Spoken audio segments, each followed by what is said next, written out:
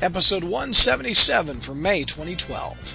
The Spider-Man Crawl Space podcast is sponsored by MailOrderComics.com. They have today's comics at yesterday's prices, with up to 75% off the cover price of new comics and trades. An example is on the Spider-Man Nothing Can Stop the Juggernaut. This one reprints one of Spidey's best fights, and it's written by Roger Stern and penciled by John Romita Jr. It collects Amazing Spider-Man number 224 to 230. Now the cover price is $30. Mail order has it for just $18.59, which is 38% off the cover price. So check them out at mailordercomics.com. Also add them on Facebook. Just type in Mail Order Comics in the search bar.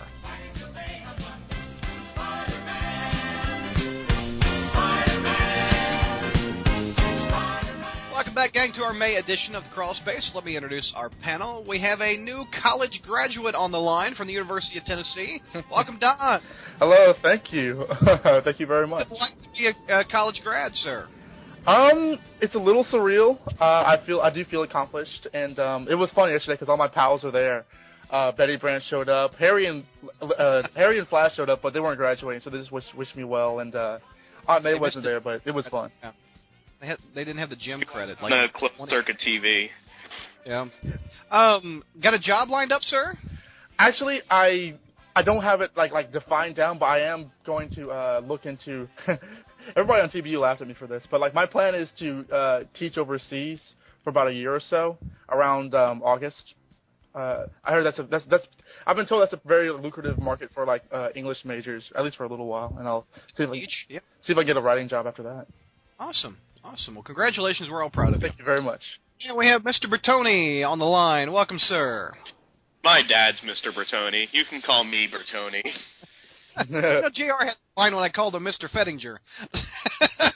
How are you, Josh? Well, that would be where I make a joke about JR's age, but I don't know. He might take a bottle of scotch from his son and hit me over the head with it.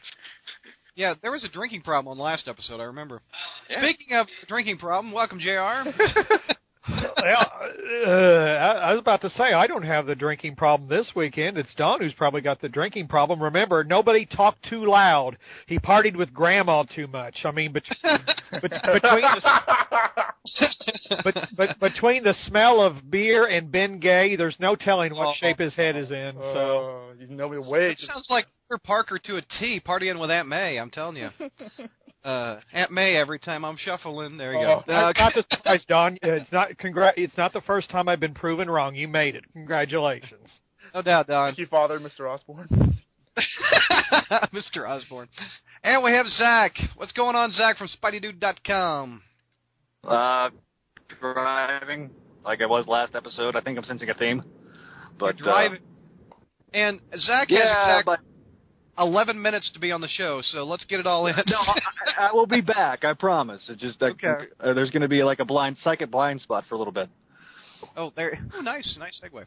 And unfortunately, George couldn't make it this episode, so we called in Mr. Chris, Crazy Chris. What's going on, sir? Hey, everybody. Not much is going on, really.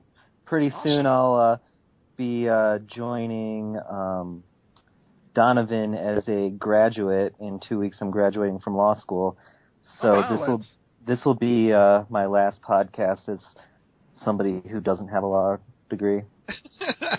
So you could be our Matt Murdock and Donna's our Peter. Like if you ever have a question on whether something is rape or not rape, I'll be the authoritative source on that. It's rape. Remember.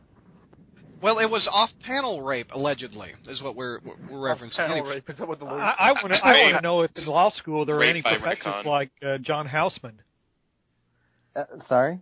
I was wondering, in law school, are there any professors like John Houseman? Can you remind me who that is? Oh, wow. It's the paper chase, right, JR? Yeah.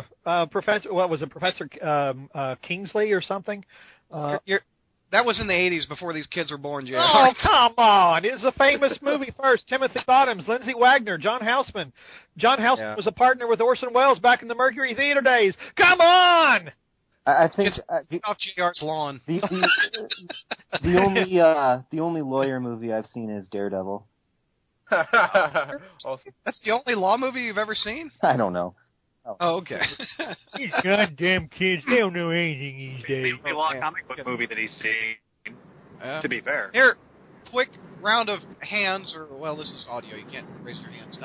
Who's seen the Avengers movie? Zach, you have, right? I saw it at midnight on Thursday. Hey, what's your grade? Spoiler. A+. I haven't seen it. A+. What's it? A+. A+. JR, what's your grade on it? Yeah, I saw it with the boy yesterday. I don't know if I give any movie an A+, but darn close. It was great. Oh, wow. Chris, have you seen it? Yeah, I saw the Midnight Show, and I would say that, like, for me, it was an A. I don't know if I'm being very objective, but if you're a Marvel fan, you're gonna love it. And, Bertoni, you saw it, right? Yeah, I actually had a chance to go see the Midnight Show for free, but I turned it down because I could have dressed up as the Hulk and handed out flyers at the theater. They were looking for someone to do it, and they let you into the Midnight Show. But I decided that I would just see it the next day. At work, I took a bunch of the kids to see it, and we all had a blast. There's some pictures of us in front. What's your grade, sir? Facebook. A+. And Don, you and I are the only two that haven't seen it? No, I have seen it. Oh, well, hell, I'm the only one that hasn't seen it. I'm so sorry. What's your grade, sir? I would give it an A. I saw it midnight with some friends, and as far as the Marvel Studios movies go, this is easily the best.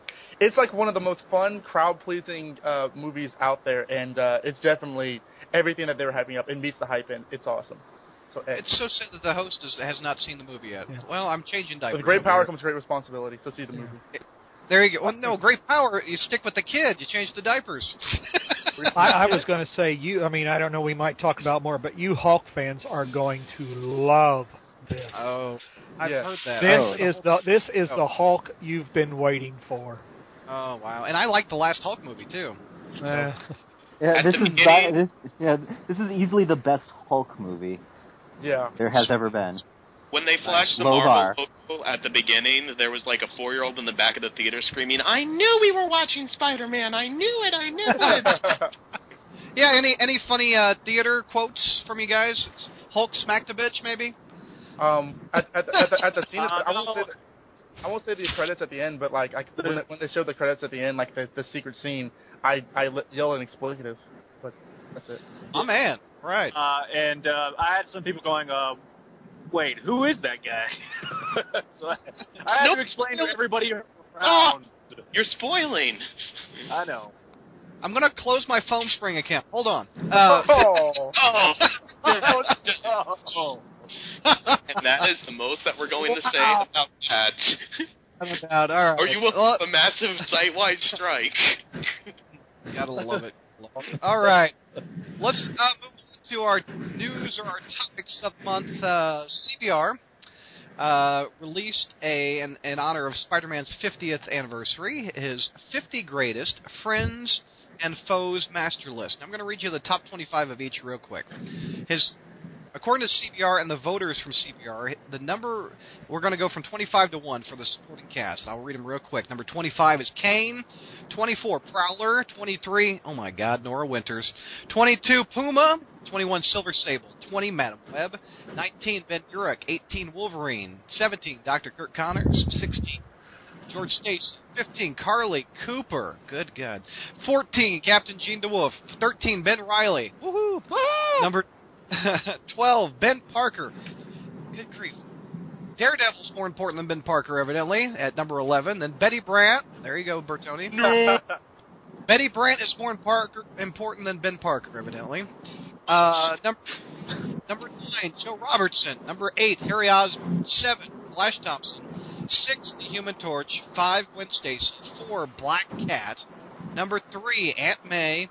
Number 2, J. Jonah Jameson. And number 1 is Mary Jane Watson. Hooray. So before we hit the rogues, let's hit up our lists. I asked the panel to do a top 5 of their top 5 supporting cast. Number 1 being the most important. So here, let me read mine real quick, and then we can go to the rest. Okay. For the number 5, for me, for supporting cast, number 5 is Robbie Robertson, which I don't think we see enough of in the books. I like Robbie a lot. Okay. Last good Robbie arc we had, I think, was in the 90s with Tombstone. Was his back broken? Was back broken?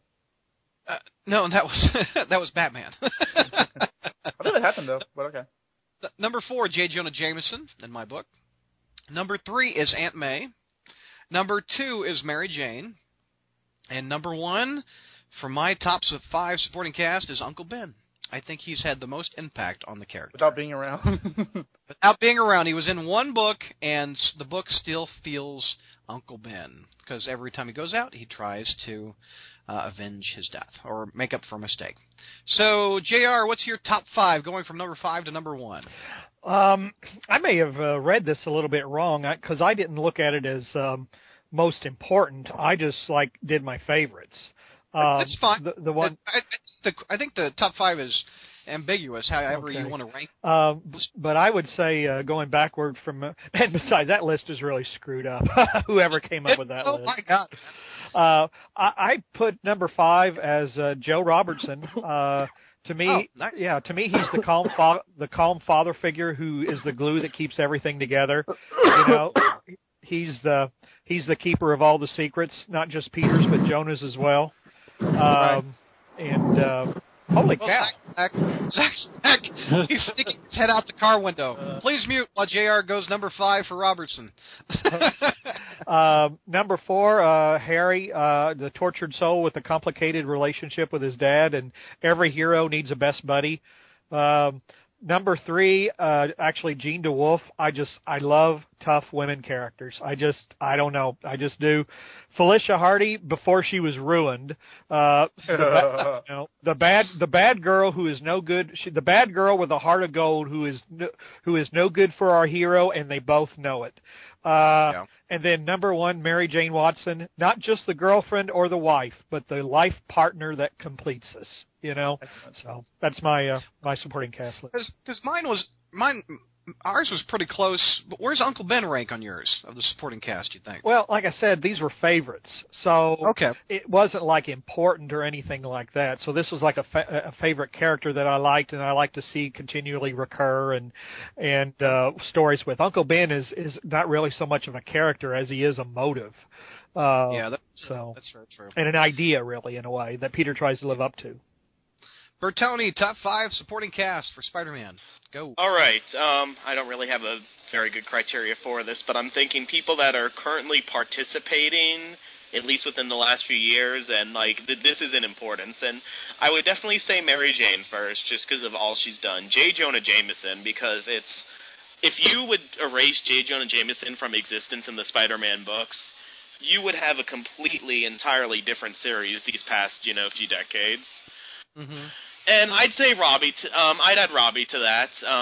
I'm not really going to go in any particular order after Mary Jane and Jonah, but he was become a very good counter to Jonah and shown another side of the Daily Bugle. Because before Robbie came along, the Daily Bugle was just basically, Jonah yelling, Betty Brant mooning, and Frederick Foswell twirling his mustache in the back.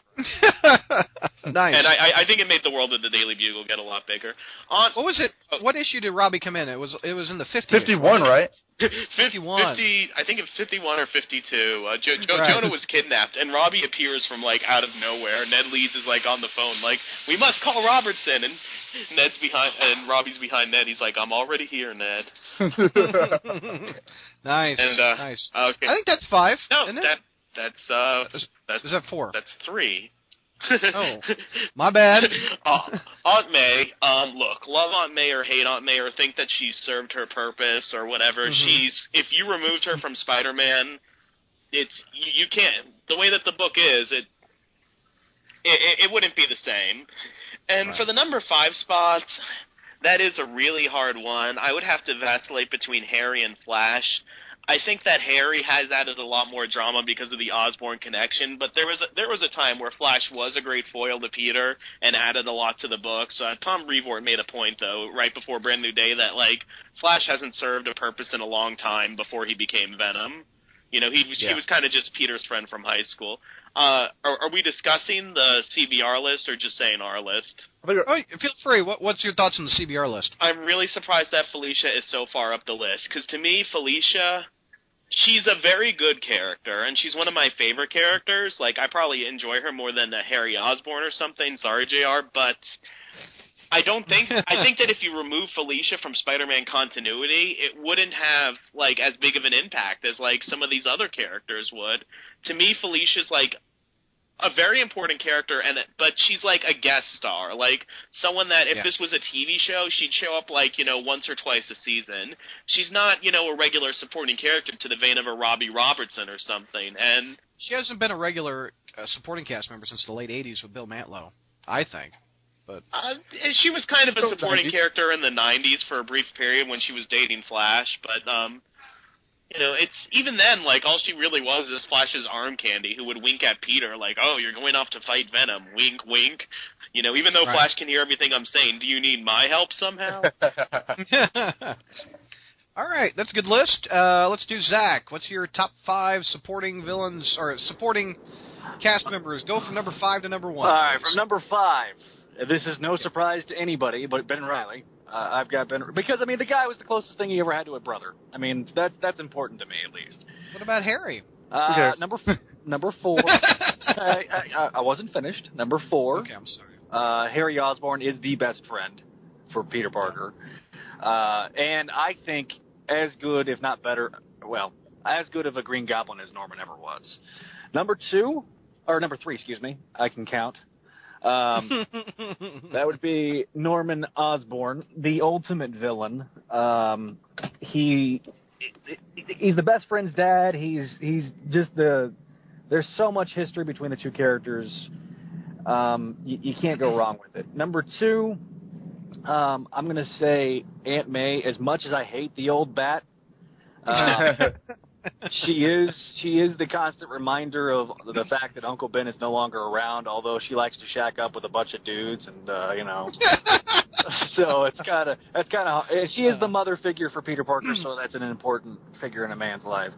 But number 1, just like what JR said, Mary Jane Watson. There could be nobody else but Mary Jane. I think there would have been a riot in the internet streets if the CBR article had put anybody else but Mary Jane.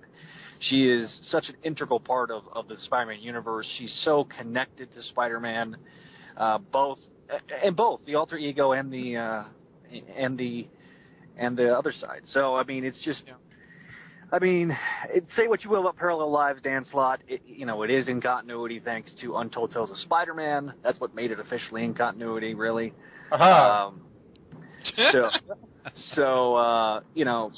Eat that, Dan Slott. Wow. Chris, what's your top 5 supporting characters? 5 to number 1.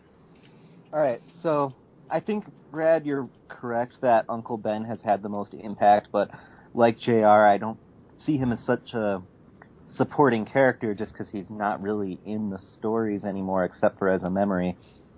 So, maybe he can be an honorable mention. Okay. On the list, Mary Jane, for the same reason as everyone else. And these are in no particular order. I'm winging it a little bit. Who's your number 1, then? Who's the most important? Who's the most important? Because I think everybody said Mary Jane, haven't they? Or except for me. I think it has to be Mary Jane because she's been she was his wife. She's his most frequent partner and confidant.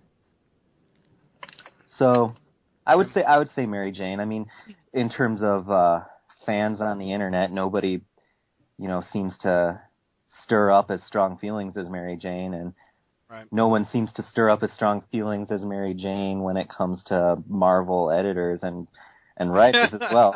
Nice. So much debate has centered around her. So I think it's a no-brainer that,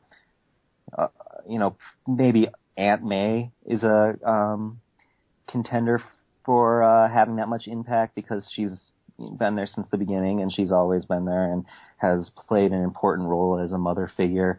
Aunt May is on my list, and in terms of favorite characters, Aunt May, as written by JMS, is a favorite character of mine. I don't so much like her now that she doesn't know Peter's identity anymore because I feel like it makes her role in the story more shallow. I like J. Jonah Jameson. I like Gwen Stacy a lot. She's You're the first to say Gwen, I noticed. isn't he? I don't think anybody mentioned Gwen in the top 5. CBR mentioned her, which surprised Right. me, but I was gonna. but yeah, he's the first one. Yeah. And JR, yours didn't have Gwen, did it? No, not at all. No.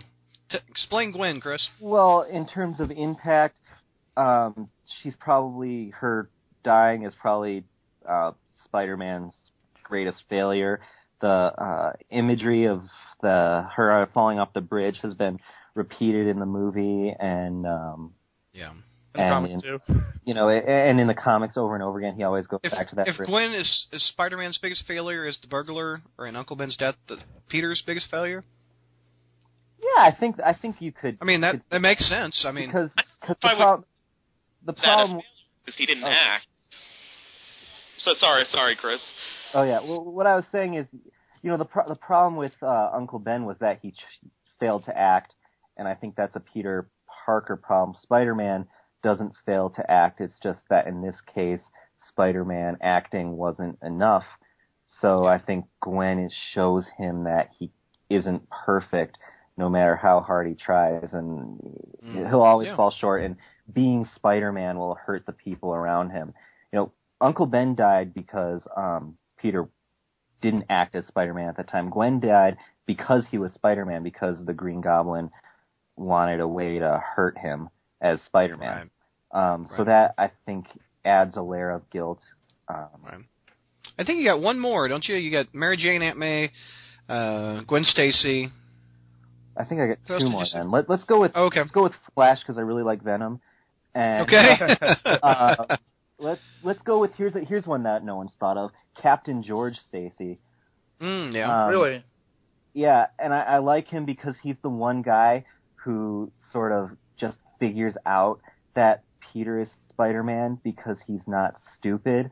I think Robbie is sort of like that too.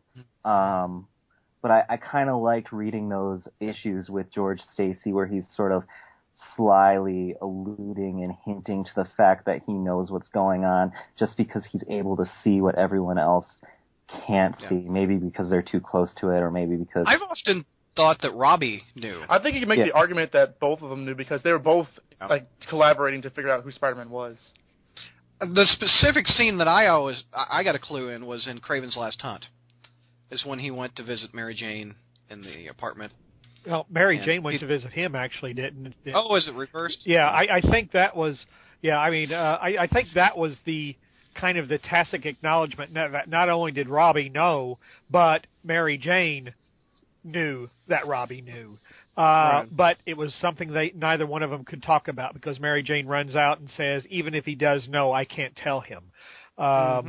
So, but I think Robbie, my opinion, I always thought Robbie knew right after Peter came back from London to back in like '96 or something. He brought back pictures of Spider-Man, and Robbie looks at him and goes, you were very lucky to get these. And and Peter says, "Oh shit!" I was so worried about Gwen putting 2 and 2 together. I never thought about Robbie. And then Robbie just, changes his demeanor and big smile and says, "Oh, these are great, Peter. Go pick up your check." And I think he might have suspected, or you have to suspect, but I think at that time it was he knew. Anyway, that's getting off topic. Well, I think you could make the argument even then, like in the same time, like the next issue or a couple of issues later after Gwen dies, he says, "Oh, I've known that girl for years. I don't want to believe it." Then Spider-Man shows up really disheveled and shaken. He could probably figure it out by then. Yeah. Cool. In the Clone Saga, when Ben Reilly was Spider-Man and was wearing the Spider-Man costume, he shows up at the Daily Bugle, and Peter's there, like, going over photos with Robbie and Jonah, and Robbie looks at Peter and looks at Spider-Man, and his face is, like, really, really shocked seeing the two of them together in the same room. And Spider-Man even says, "What's the matter, Robbie? Surprised to see me and Peter together?" So Robbie's reaction there, like, it shows that he at least suspected, because he was, why else would he be surprised to see them in the same room? And of course there's the issue after Civil War where Jonah's reacting to finding out that Peter is Spider-Man, and Robbie says, how could you not know? So I think that scene at least. Was that in that Friendly Neighborhood issue? The one that David did. Zach is responsible for.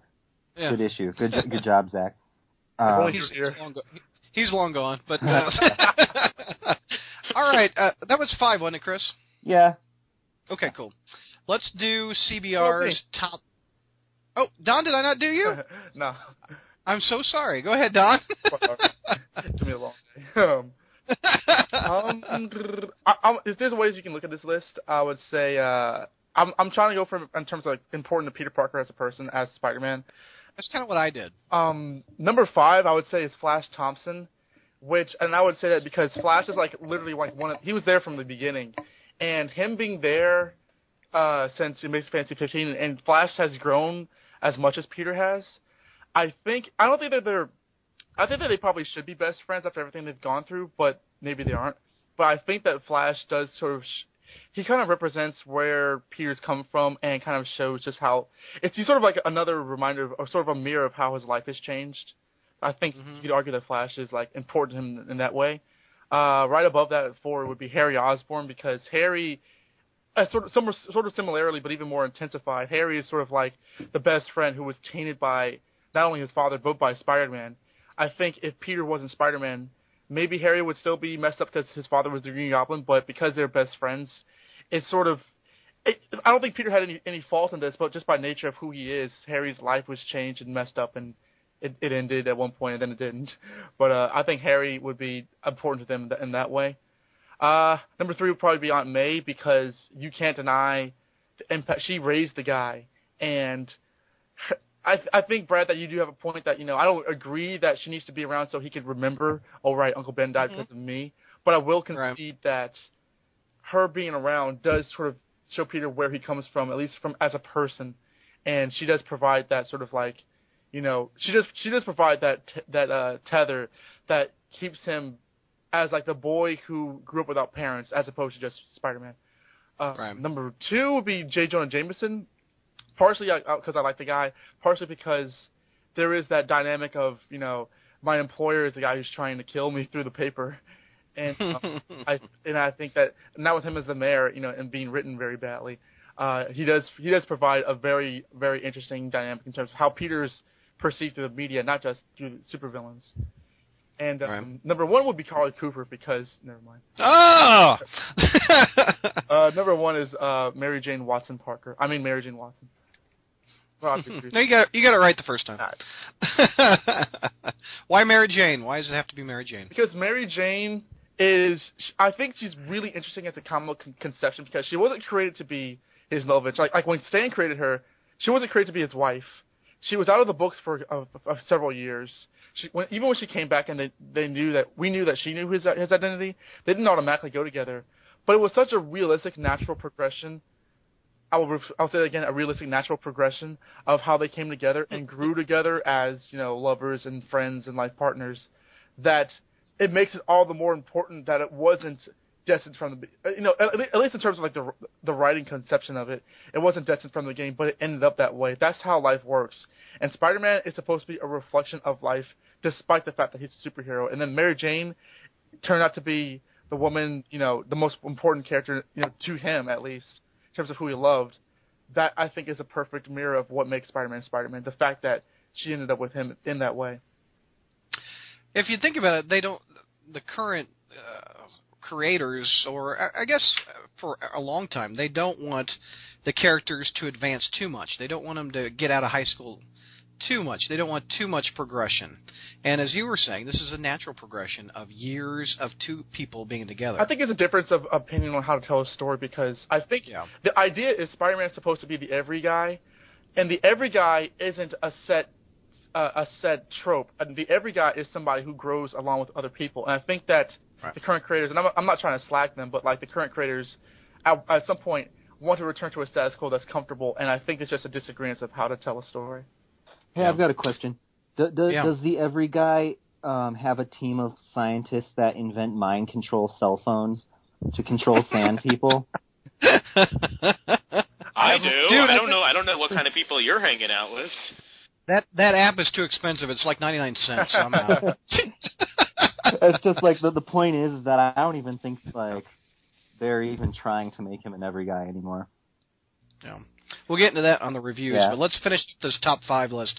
We're going to hit the Rogues Gallery. This is what CBR thought, the readers of CBR thought were the top 25 Rogues of Spider-Man. Number 25, Mr. Negative. Okay. Number 24, Hobgoblin, Jason McIndale. Number The Jason McIndale version? Are you? That's like the wimpiest one ever. Number 23, the Juggernaut is up there. Number 22, the Hobgoblin, Phil Urich. Now you're messing with me. Reading this, sir. 21, the Burglar. Number 20, Moreland. 19, Morbius. 18, the Chameleon. 17, the Shocker. 16, the Green Goblin, Harry Osborn. Number 15, Carnage. Number 14, Jackal. Number 13, Mac Gargan, the Scorpion / Venom. Okay. Number 12, the Vulture. The Vulture's more impactful than the Juggernaut? I don't know about that.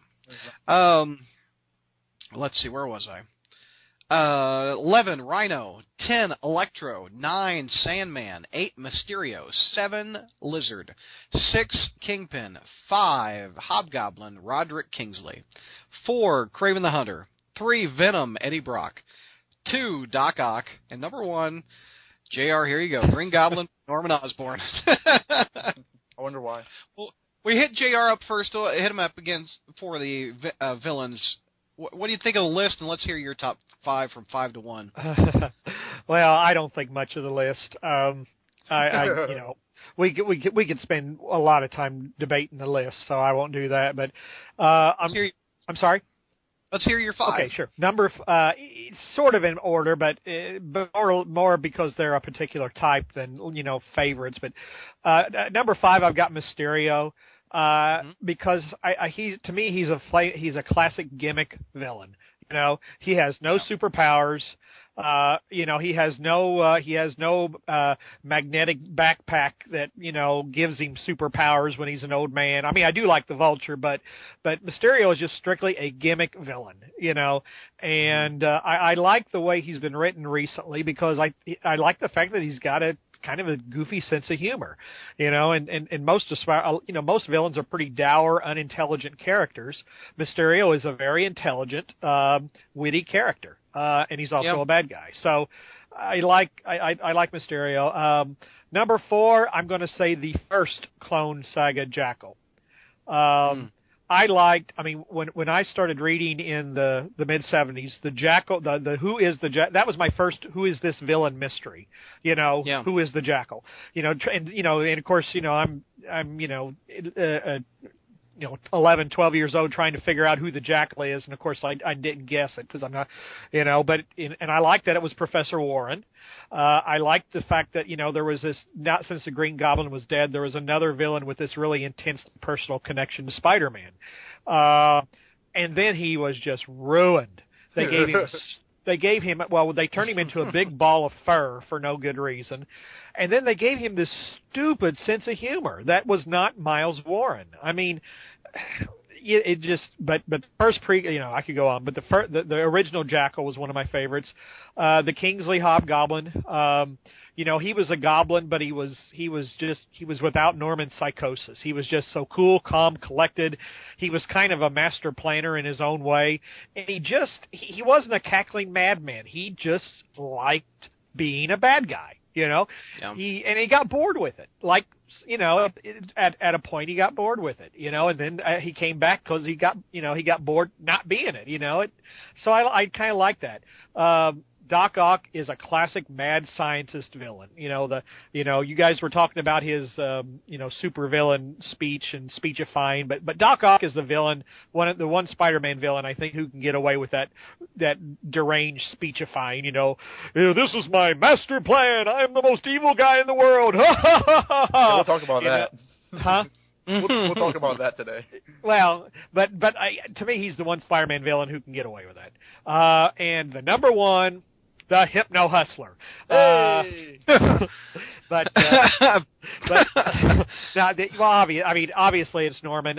Again, I don't have the time to talk about it, but Norman is the monster within us, or the monster that walks among us. He's the tormented soul who takes out his anger and rage and hate at everyone around him. and I just love. He's a complex, dynamic character, so he's always been my fave.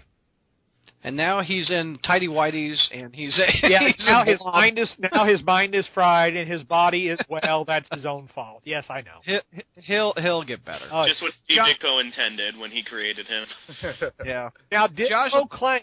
Yeah, I see what you're saying. I'm sorry. Josh, let's hear your top 5, sir, of villains. Oh, wasn't JR having something to say? No, I thought you were. I didn't realize you were actually making a joke. I was going to say that Ditko actually now is saying that he intended Norman to be the villain, but Where did Ditko say this? He did a rant around the time of Civil War that was like real. You guys covered it in the early Crawl Space episodes with the original lineup. Back when Pete Best was still your drummer and stuff.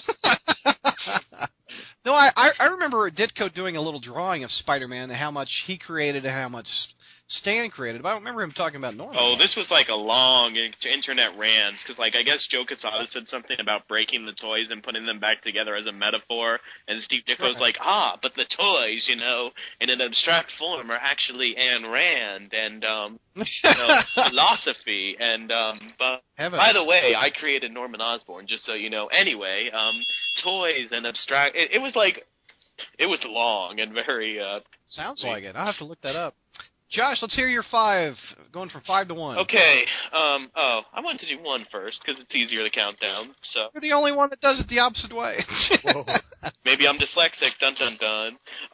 Harry Osborn, 1, because I want to be different, and 2, because even though he hasn't, given Peter the tragedies that Norman has, like the miscarriage or the non-miscarriage, whatever's going on in continuity, and the dead Gwen, when I read those Harry Osborn as Green Goblin stories, especially in the 90s with DeMatteis, to me, the emotional stakes feel a lot higher than they do in the Norman Osborn stories. Peter just wants to kick Norman's butt. Maybe that's just a generalization, but with Harry, there's a lot more mixed feelings, and you have, his Liz Allen upstairs, shaking, smiling, everything's all right, and Mary Jane yelling at Peter for, how dare you fight Harry Osborn, he's your friend even though he's trying to kill you, and even Peter having mixed message about it, and it's because you saw him, go through college with Peter, sit with him at the coffee bean, and they've had all this stuff together, it's different to see them at each other's throats than it is with him and someone like Norman. Of course, yeah. Norman would be number 2. I don't have to say why. I mean, come on, it's Norman Osborn. Dr. Octopus number 3, and the funny thing is, Dr. Octopus hasn't had as many of the high-stakes personal stories as, the Green Goblin has. He's just, he just fought Spider-Man a lot of times, and he's an intellectual guy, and he's a Lee Ditko villain. But, I mean, I can't, Dr. Octopus never really had a night Gwen Stacy died, or, or God forbid, what about Captain Stacy? He killed Captain Stacy. The bricks killed. Technically, Peter killed Captain Stacy. He's like, with this web fluid, your tentacles will go crazy. Oh no, your tentacles are going crazy, and now it knocked over a brick that is going to hit a child, but hit Captain Stacy instead. Doc Ock kind of indirectly killed Captain Stacy, and it wasn't even a voluntary motion. But he killed Bennett Brandt, of course. No, he didn't. Blackie Gaxton did. Yeah, I know. I mean, that's the thing. I'm not saying that Doc Ock's not important, but I mean, he's number 3 on my list. But that's just because he's a very iconic Spider-Man villain. I mean, he also almost married Aunt May. I guess that kind of. Oh, that's an insult. Yeah. And honestly, it's really, really hard for me to do, a 4 and 5. I mean, because there's a lot of big, important Lee Ditko villains and stuff, but I can't think of anyone who's accomplished, what the Goblins have. I mean, Venom was very, very popular. I mean, I put him on there for that alone, and for, the stakes that he caused, and he... You know what? And I will put Venom on there for another reason, actually, as number 4, because he is... It's very hard to name a villain that was created after the Romita run who stuck around. And Venom is one of the few that has, and I think that that's very important. Name a new 90s villain that's still around. Carnage. Yeah, but Carnage is derivative of Venom, though, so... Yeah. Yeah. Facade. Oh, no. Facade is classic, and I'll put Hobgoblin as number 5. You know, Ooh. because Hey, I'll take you up on your challenge, Bertoni. Kane. Okay. Yeah, Kane is still around. He went away for a while though. Yeah, he went away but he is still around, and he has his own series, which I hope lasts a while. I legitimately do. And there's a lot of exceptions to the rule. Like, if you look at these lists, like, look at our supporting characters list and look at our villains list. How many of these people are people that came around after the Ramita run? Yeah. It's, There's one on my list of 5. Okay, yeah. I mean, and that's not to say that they're not there, but, like, you know, it's just the way it is. So I guess Harry, Norman, Doc Ock, Venom, and Hobgoblin. The Roger Kingsley Hobgoblin, not Jason McIndale. How did he get on that list? Like, for serious? That's the most impotent of all the Hobgoblins. Jason McIndale was the Hobgoblin in the 90s animated series. Maybe that's why. He was even an ineffectual wimp in there, you know, like begging the Green Goblin for mercy. Well, he is Jason McIndale. Yeah, that's true. That's what Jason McIndale does best. Don, let's hear your top 5 villains. Okay, I'm gonna flip the script a bit because I think I'm gonna just do my favorites, kind of. Okay, it's fine. Kind of, after Norman Osborn, I think it's kind of hard to say which one impacted Spider-Man the most. Honorable mentions go to the Jackal and to Hobgoblin. Number 5 is probably Carnage, because I grew up in the 90s, and like there's still a part of me that recognizes, even though Carnage is kind of like a really dumb idea, there's still a part of me that looks at that Mark Bagley artwork and like, yeah, that's where it's at. Carnage is awesome, he rules, and that kind of stuff. Do you like the recent miniseries? I've not read Carnage past the 90s. Oh, okay. Which is probably a bad idea, but well, he took over a town. I heard Cletus Cassidy's back, which is cool. Yeah, he doesn't have legs either. Really? Yeah, exactly. Okay, anyway. Remember the Sentry ripped him in half in Avengers 1? Yeah, that's why I thought that's why I thought killed him, but apparently like Marvel said gotcha and didn't. But nope. Anyway, number 4 is a tie between Moreland and the Jackal. Moreland because I love that story. Jackal because literally when I came into Spider-Man, Jackal was the main bad guy, and he's done so much to Peter. I agree. On Clone Side Chronicles, reading him again, he's extremely irritating. JR is right. His sense of humor is like out of character for him, and he's very, very annoying. But at the same time, like he screwed Spider-Man badly, and you can't really discount that. Although you could. Number 3 is Venom. Because I genuinely like Venom. I mean, again, I can recognize what doesn't work with the character, but there's just something so indelible about like his look. And you go back to the McFarlane Michelini issues where like the doorbell is knocking, and he's like, may I get it? And like Eddie's like, hi PD, and it's like that's cool. And like I don't think anyone else has done that besides Norman every now and then. Right. And then he started hanging clothes with Aunt May. That was creepy. Yeah, and Peter's like, like don't mess with her. He's like, oh Parker, I would never mess with her. She's an innocent. But you, on the other hand. Good stuff. Number 2 is Doc Ock because he's like the number 1 mad villain. Despite my reviews, I really love Dr. Octopus. I love in the Stan Lee run when Peter comes home. I think the issue ends with Doc Ock having tea, or maybe it begins. Peter Parker, like, his spider sense goes off, and like he bursts the door, and Doc Ock is sitting there with tea. He's like, "Oh, Parker, your aunt's been telling me about you. That you're a science major. I dabble a bit in science myself because I'm a villain." Mwahaha. And it's a lot of fun. And I really enjoyed him, like most all of them. It's like in the 90s where he goes like, of course you'll obey me. You're under the complete control of Dr. Octopus. He's cheesy and he's awesome. And number 1 is Norman. I will say again, going back when I was a kid, Norman wasn't around. I did not know the impact that the Green Goblin had besides killing Gwen Stacy and then dying immediately. But like obviously with Paul Jenkins' story and Warren Ellis's issues that I've never read, and like all the other issues that I've gone back on, like he is the preeminent Spider-Man villain. Okay. And Chris, let's hear yours, buddy. All right. So these are strictly my favorites, and I might change my mind later. I reserve the right to be like, what was I thinking? putting Carnage over Norman Osborn or something like that. And number 5, I'm going to go with Spencer Smythe, another mad. Wow. Yeah, digging back. Not Alistair Smythe. That guy sucks. But Spencer, the original Spider the OG, Slayer yeah. maker, the OG. And it's a lot of what people are saying they like about Doc Ock. I like about him because he's the mad scientist proving his superiority by making robots, and I think the main reason I like him so much is just that for whatever reasons the stories that he's been in happen to be really good. I think like that. Also, in my opinion, you can't overlook the great visual of Doc Ock, which is another thing which makes Venom attractive. Yeah. I think. Well, I'm talking about Spencer Smythe now. I'm so sorry. Yeah. I'll get to Doc Ock, I promise. But the Spencer stories that I like are the first one where J. Jonah Jameson hires him, and then I like the one where he hooks a bomb to J. Jonah Jameson and Spider-Man and handcuffs them together with a bomb in between them.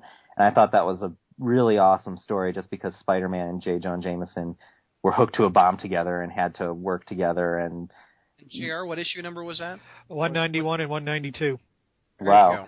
That was I knew fast. you got it. Okay. Number 4, I agree with CBR. I'm going with Kraven because of one story, the one where he died. And I'm not saying I think he's better off dead because he sucks. I'm saying that story, I really, really loved it, and it made Kraven really, really badass, and someone who could take on Spider-Man, someone who looked really savage and dangerous, and made him into a darker character, so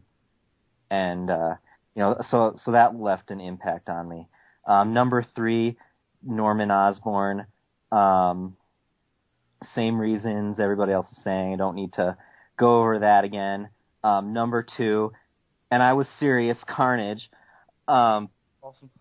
Yeah, there's just dead air now. They're like, this is why. Wow. This is why they're calling me crazy, Chris. I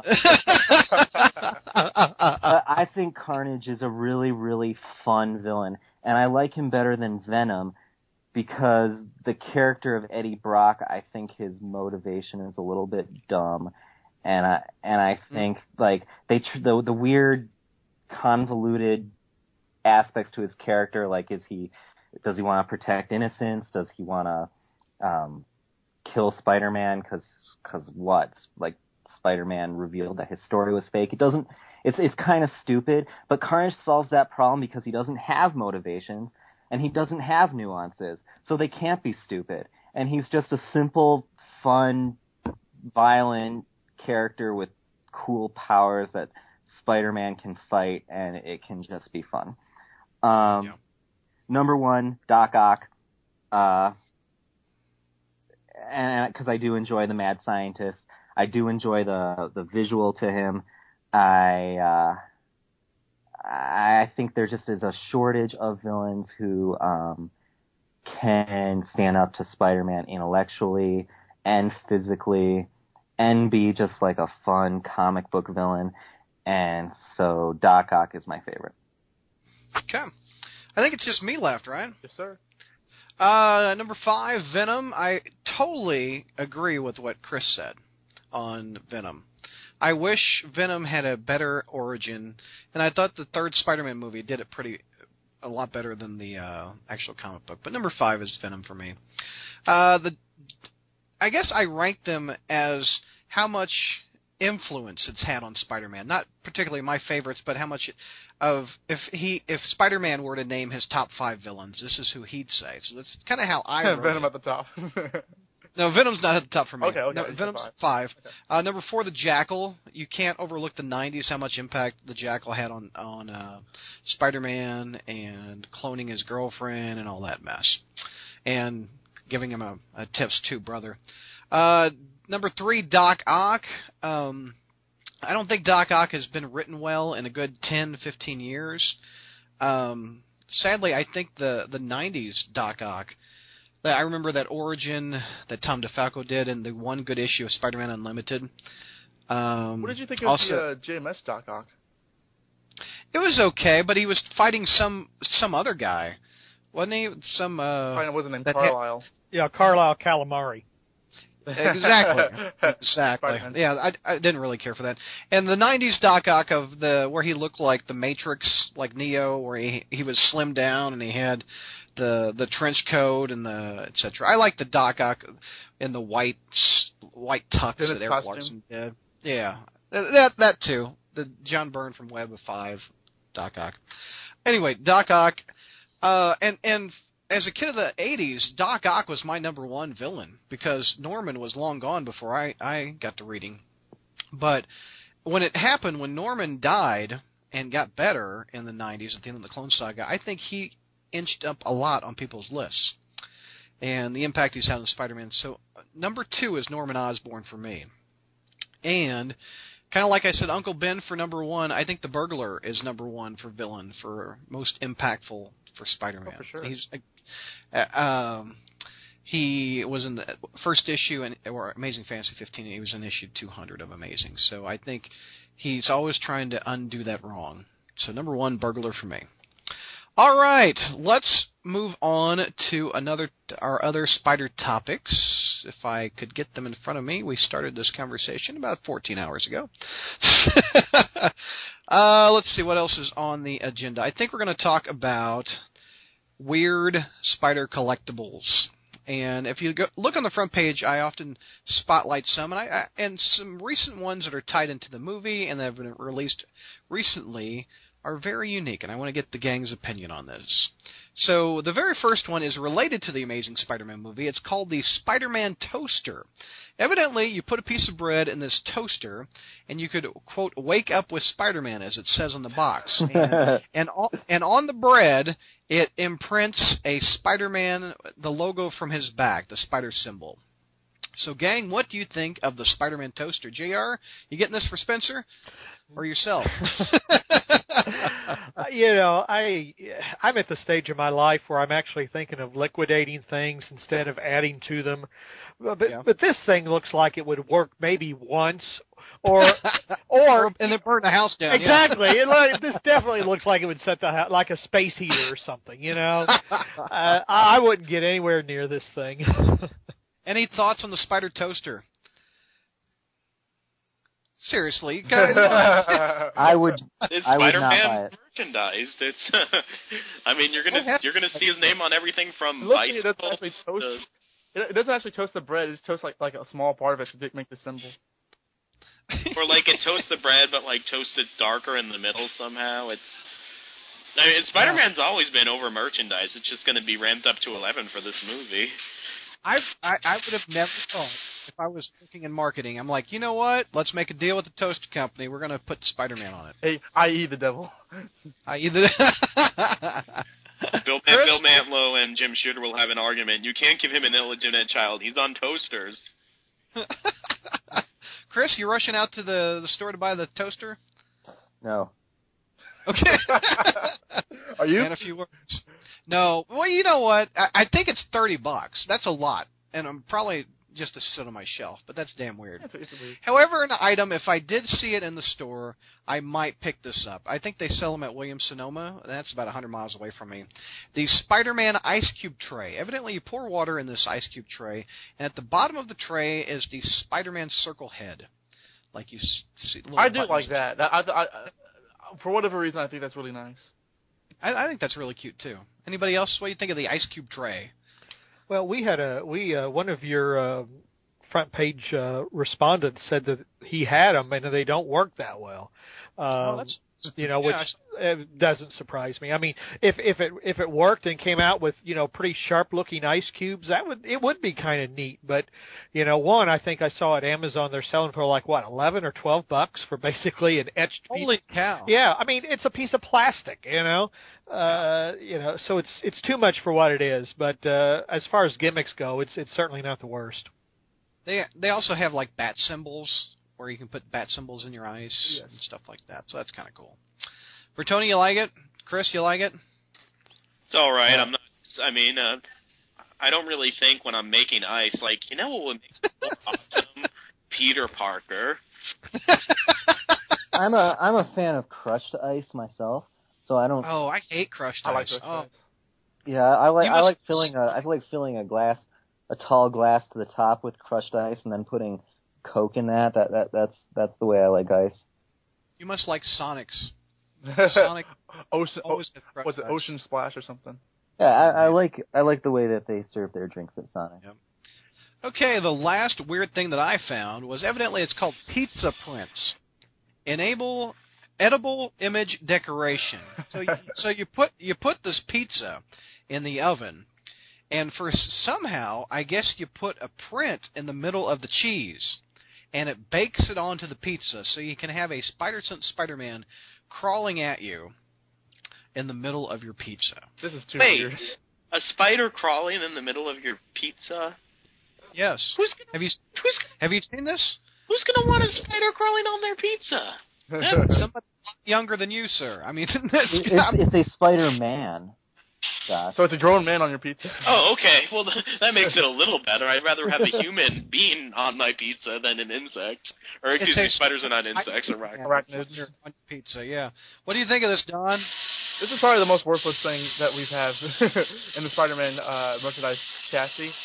Like, I mean, I guess you could pretend that the cheese is web fluid, but like, I mean, I don't really blame that this is like a Spider-Man thing. This is like a pizza print. I think I see the concept of that, and it's like, it's really, I don't know. I don't want to look at something that I'm eating unless it resembles food. So I mean, it's Spider-Man, but this is like lower on the list of weird Spider-Man collectibles for me. Chris, you're rushing out to the store. Where would they sell this, by the way? Would it be like hanging next to the pizza, the frozen pizzas in the aisle? I mean, what? I have no idea. The floral aisle.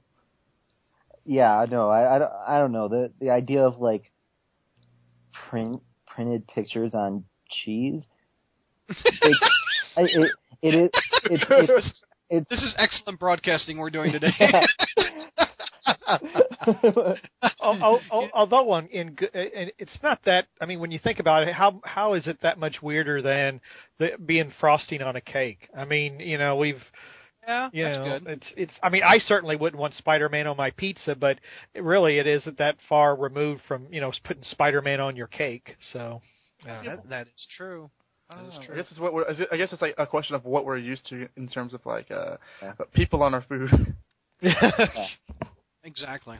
All right, that wraps up. I just had to share the weird collectibles this month because it was very damn strange. Very, very weird. Okay, let's see. We'll talk a little bit about Amazing 700. Spider-Man. Yeah, you want Spider-Man's Amazing 700 or Spider-Man? What do you like? Flip a coin. Let's do Spider-Man. Bertoni wants to talk about that. Evidently, it's been released that it's the Spider-Man miniseries. I was incorrect. It's not going to be a team of Spider-Man like the Avengers. It is evidently the 616 Amazing Spider-Man, Peter Parker, going to go travel to the Ultimate Universe, or maybe Miles is... No, I think Spider-Man's going to Ultimate. And going to meet Miles Morales in the Ultimate Universe and find out that the young Peter Parker died, and this kid has taken over the webs, and Aunt May is doing yoga. Is a lot younger. So what do you guys think of, and the fan outrage, or if you can call it that, is that Joe Quesada said that once we start combining the two, we've officially run out of ideas. And then Quesada backtracked a little bit, and Yeah, everybody on the internet took that quote, thought they were funny, and said, "Well, isn't this a coincidence?"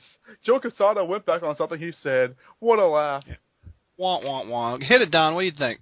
When I first saw this idea, I mean, you guys talked about this. We talked about this a couple months ago, this possibility. I think you, Brad, said that you want it to be like this, and I think it's cool. One thing I disagree with is that I think in the press quote or whatever, Axel Alonso said, it's finally time that Miles Morales met Peter Parker. I do think that Miles isn't as established a hero or character as Peter is. I think if he had one or two more storylines, then sure, but in his second storyline, I don't think it's time, but I think it's a fun idea. Yeah. And what Bendis writing the title there's not much happens in the book with each issue. He's up to issue 9, and they're already 10, I think. talking 9 or 10. They're already talking about team ups, etc. So you don't have much backstory of the character yet. Well, because this is I forget. This is a miniseries. I don't know. Yeah, 5 issues. Okay, I would imagine that Bendis would get his act together and like make the story flow at least a little bit. Because I don't know. I like Brian Michael Bendis. I know a lot of people don't because I do too. He made Doctor Strange blonde or whatever, some stupid reason. But I mean, I think that he writes a very good Peter Parker. I really do. And I think that, like, in terms of the Spider-Man teaching the alternate universe, younger Spider-Man, the ropes, I think he's just the man to do it. I'm not saying it's going to be brilliant, like Watchmen level, but I'm excited and think it's going to be fun enough. I don't care that they ran out of ideas by switching the universes together. I mean, they have, but that doesn't make me angry. I actually thought that it was only a matter of time before they did this. I remember me and Josh were talking on the phone when we were fighting the Sandman, that like he was really surprised that they actually went on this idea, which is actually kind of a lazy idea. But I'm like, it is, but whatever. I'm down for it. Yeah. And you gonna pick up the mini? Yes, sir. I am. All right, cool.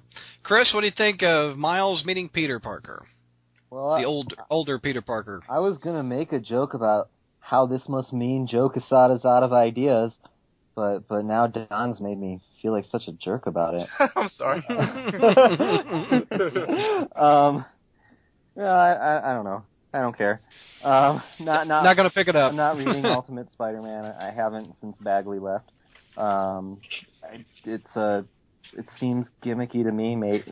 Maybe it'll have some kind of repercussions that are interesting. I just don't see it happening though, because sort of cross-universe stories usually don't have a long-term impact on either universe. But I mean, is there any sign that the Ultimate Universe is ending soon? No. No. Yeah. If anything, it's just been kicked in the pants again. Because I think maybe what could be cool is if they took like the couple worthwhile characters from the Ultimate Universe and had them just move over to the 616 universe and then just end the Ultimate Universe. You mean bring Miles over to Yeah, why not? 616? Why not? Like, I don't see what the purpose of the Ultimate Universe is anymore. It's not an easily accessible universe. It has as much continuity as anything that's been around for like 15 years or whatever. Well, they kind of did that with the Supreme Power. They took the Ultimate Nick Fury and put him in that universe. Yeah, but nobody cares about a Supreme Power. like, yeah. I mean, maybe I don't mean to like insult like the fans and say that nobody cares about the Supreme Power. So like, if you're a fan of Supreme Power, I'm not saying you're nobody, but nobody cares about. I love this man. I don't think you're worthless, but you're pretty worthless. It's not the same. So, I think they could bring Miles Morales to the real Marvel Universe and just cancel all the I'm intrigued because Josh just wrote in our little chat window of Skype, I have a theory. Dum. So, Josh, what is your theory, sir? Now. Okay. It's Spider-Man's 50th anniversary. He has a movie in the theaters. Who's in this movie? Gwen Stacy. Gwen Stacy's in this movie. Now, what has Marvel vowed that they will never do so many times? Bring back Gwen Stacy. And they've been saying at these panels that there's going to be, like, major repercussions, like, in the series to Spider-Man's world, and that Ultimate Gwen Stacy's going to play a big role. And, like, it hit me in the middle of working a few weeks ago, and this is an outrageous theory, and I'm either going to be right on the money or way off, but you know what? The perfect way for Marvel to have their cake and eat it, too, would be to have Ultimate Gwen cross over in the 616. That's exactly the kind of thing I'm talking about. Like, wow. I think that's a great idea because, I don't know what's happened in the last 100 issues or something that I've missed, but she's kind of Carnage. No, I read that because that happened in the Clone Saga Ultimate Spider-Man. I have read up to that point. And what?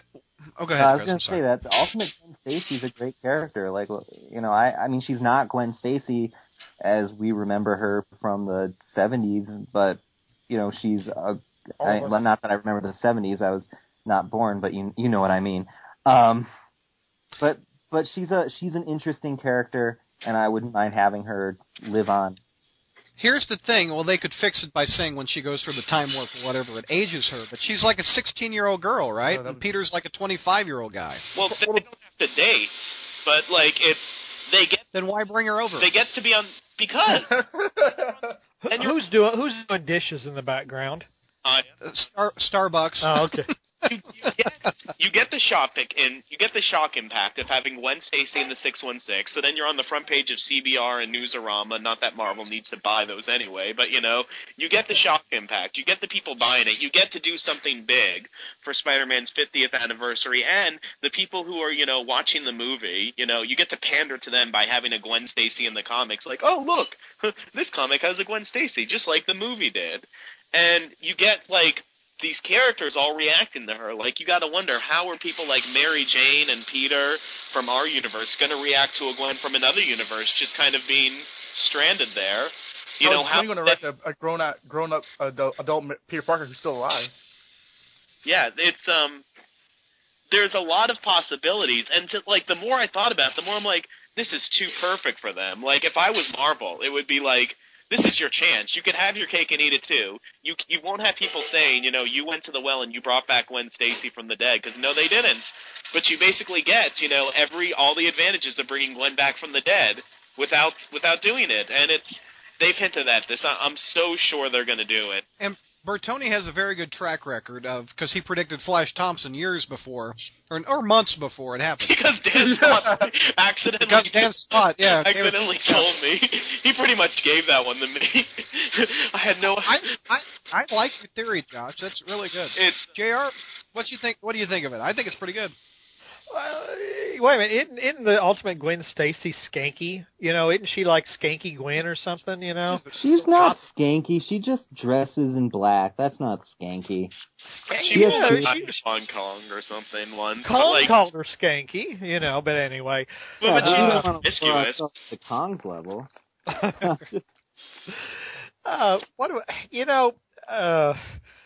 Well, it's one of those things that at $4 a pop, I probably won't buy it, and I don't know that I even care about it. I mean, it's just another Marvel gimmick. I can't muster enough emotion to be excited or angry about it. I understand why they're doing it in a way. I mean, it is Spider-Man's 50th. They've got an anniversary and a movie coming out, and and they're really trying to promote this half black, half Hispanic, half Puerto Rican, half Irish, handicapped character, What are you talking about, Miles? Nothing. I'm just being a smart ass.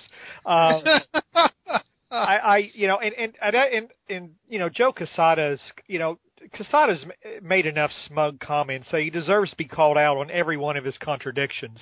But he is right in saying, why can't I change my mind if somebody brings me an idea I think is worthwhile?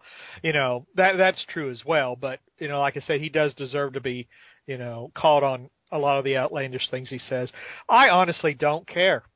I honestly do not care. I probably will not buy it. I do not care. It won't have an impact. I really don't think, not to mess with Bertoni's thus far perfect record of anticipating what's going to happen in the Spider-Man universe. But I just don't see it having that much of an impact. And I'm thinking, isn't there a better way of, if Peter Parker, like Dan Slott says, this is Peter Parker. I mean, Dan Slott describes the idea behind the story better than I think the story is actually going to be. Where Peter Parker's able to see the impact that he has, on the world and on the people he loves when he sees a universe in which he's been removed from it.